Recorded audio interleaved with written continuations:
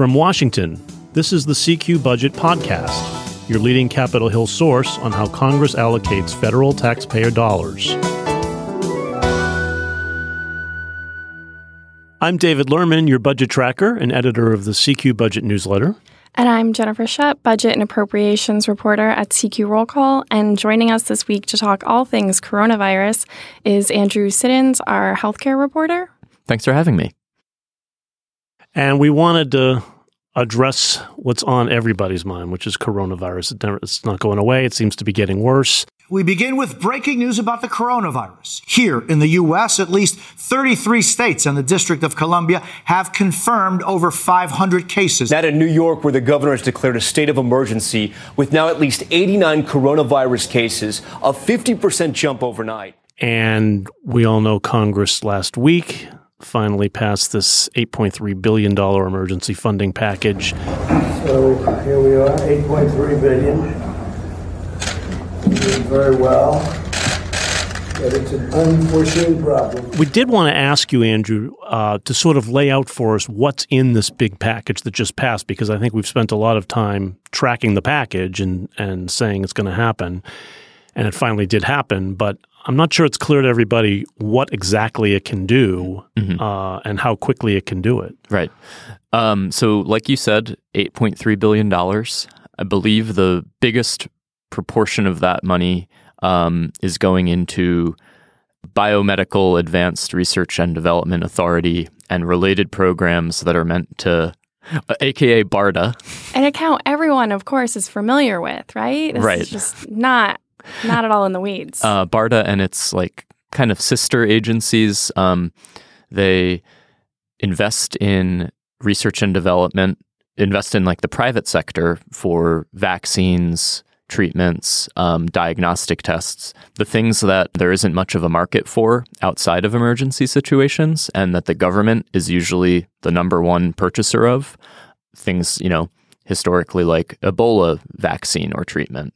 Now, for the novel coronavirus, they will be doing the same. So the bulk of the money here is going to vaccine research. Well, the biggest share of that $8.3 billion, about $3 billion, is going into the research, development, and procurement of not just vaccines, but treatments, diagnostic tests, anything that's medical countermeasures, as they're called.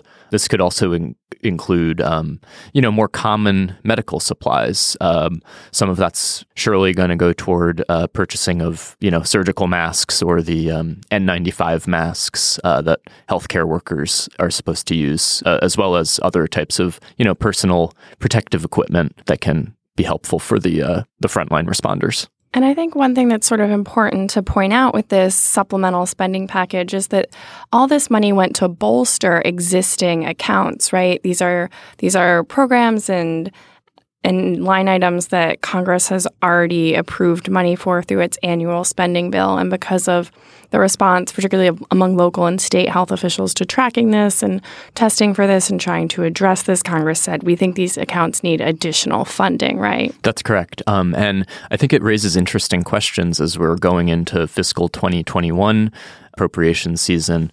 Because, for example, after the medical countermeasures funding, the next largest share of money was, I think, $2.2 billion to the Centers for Disease Control and Prevention.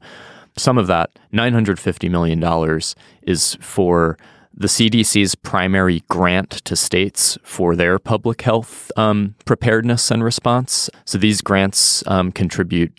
It's a very significant funding stream for state and local, health agencies, the people who are on the front lines now following up with potential cases. This is to reimburse the cost of states and localities in treating the virus, right? Well, yeah, you could say it's a reimbursement, but to be clear, this account, this is what goes to the states get this every year. The size of that grant has actually decreased over time. Effectively, through this supplemental, they doubled it. They more than doubled it from what was existing in fiscal 2020 funds. Mm-hmm. And I think as a lot of groups that advocate for like strong public health preparedness and response will tell you, this is how much they probably should have been given in the first place and should be given on a year-by-year basis, because it would have helped them be more ready when it did start spreading. Yeah. And as I'm sure you've heard and can apply this to almost any emergency situation, emergency spending is, a lot of people don't think that's a great way to run, to run things. Right. Because we should point out this emergency spending is all deficit finance. They didn't offset any other programs to pay for this. So this is just a bigger deficit we're getting to fund all this. And now that Congress has approved this funding for various government agencies, conversations seem to be sort of turning towards what lawmakers and the Trump administration can do to try to bolster the private sector. We're talking about sort of a stimulus package right now, and things are in the very early days, but it sounds like paid sick leave may be a big part of this conversation. That's something that we saw this past weekend from an announcement from House Speaker Nancy Pelosi and Senate Minority Leader Chuck Schumer. It's also something that is on the list this afternoon for a briefing that White House officials are going to give President Trump, kind of laying out options. And so what do you think the odds are of Republicans and Democrats coming together quickly on a paid sick leave package, given that this is something that's traditionally been a bit divisive in the past? I think that's a good question. I think that, emergencies have a funny way of prompting people to act. It seems like paid sick leave has traditionally been, advocates for it have faced an uphill battle with, Republicans in charge of things. But Republicans just supported the 12 weeks of paid parental leave for government workers. I think a lot of people agree that people who are sick shouldn't be going to work and, be spreading this disease. It was striking that the White House seems open to at least considering it, because that's supposed to be a topic today as we tape Monday at the White House on stimulus proposals. So they're at least open to it. Along with other things, right? I mean, they're talking about helping small businesses, possible tax credits for workers impacted by the virus. And I think the interesting thing about some of the items on these lists are that most of them, at least from my understanding, would have to work their way through Congress. And this is something that's potentially going to take a little bit of time, right? Lawmakers move very quickly on this emergency aid bill for CDC and NIH and the Small Business Administration, but trying to get a consensus around a package that potentially includes paid sick leave and additional tax breaks in an election year, I think could be a bit of a slow walk potentially compared to what we saw on these behind-the-scenes negotiations for this emergency aid package. And of course, because it's an election year, Congress's amount of time in Washington, D.C. is already sort of shortened. So they're here this week, and then I believe they're gone for a week, and then they're back. Yeah. There's a lot of unknowns. And it's also unclear how big of an impact this virus is going to have economically. So it's hard. It's going to be hard for them to judge how much stimulus do you really need. So there's going to be a lot of battles on this ahead. I think one thing I would note on the paid leave policy, if that's really going to be on the table here, is how long would that take to implement? Like, can Congress just, snap their fingers and say everybody has this guaranteed sick leave, starting today? It seems like that would be something maybe more subject to like a long drawn out federal rulemaking process.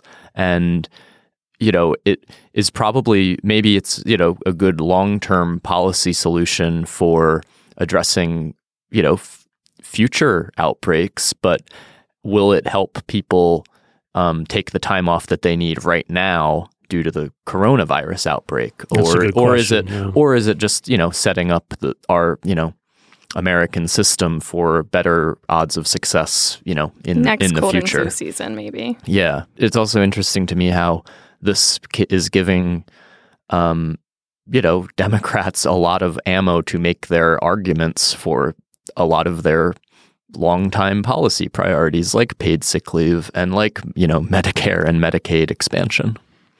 And I see they also push for enhanced unemployment insurance. Was another thing that Pelosi was pushing for. So there's a lot here, and we don't know the cost at all. And they're really sort of flying blind is the other problem, because it's hard to measure when these are needed and how much is needed, right? Yeah, I think that's going to be part of this ongoing debate as the Trump administration, the Democratically controlled House and the GOP-controlled Senate really get into talks about a potential stimulus. It's going to be one of the biggest drivers of those negotiations. And if we eventually get to legislation, I think that'll have a huge impact on what makes a final bill. And in the meantime, we have to see what kind of economic stimulus measures come out of this virus outbreak, which we will be watching closely then. That does it for us today. If you have any questions or comments about our podcast, we'd love to hear from you. You can drop us an email at cqpodcast@cqrollcall.com. The CQ Budget Podcast is produced by CQ Roll Call, a leader in nonpartisan political and policy news and analysis for more than 70 years. CQ Roll Call is part of Fiscal Note, a global technology and media company. Thanks again to Andrew Siddons for joining us. Thanks, Andrew. Thanks for having me. I'm David Lerman, your budget tracker. And I'm Jennifer Shutt, budget and appropriations reporter. And you can stay up to date by subscribing to the CQ Budget newsletter. Be sure to subscribe to this podcast. You can find us on Apple, Spotify, Stitcher, NPR One, or just Google the phrase CQ Budget Podcast. And we'll be back next week.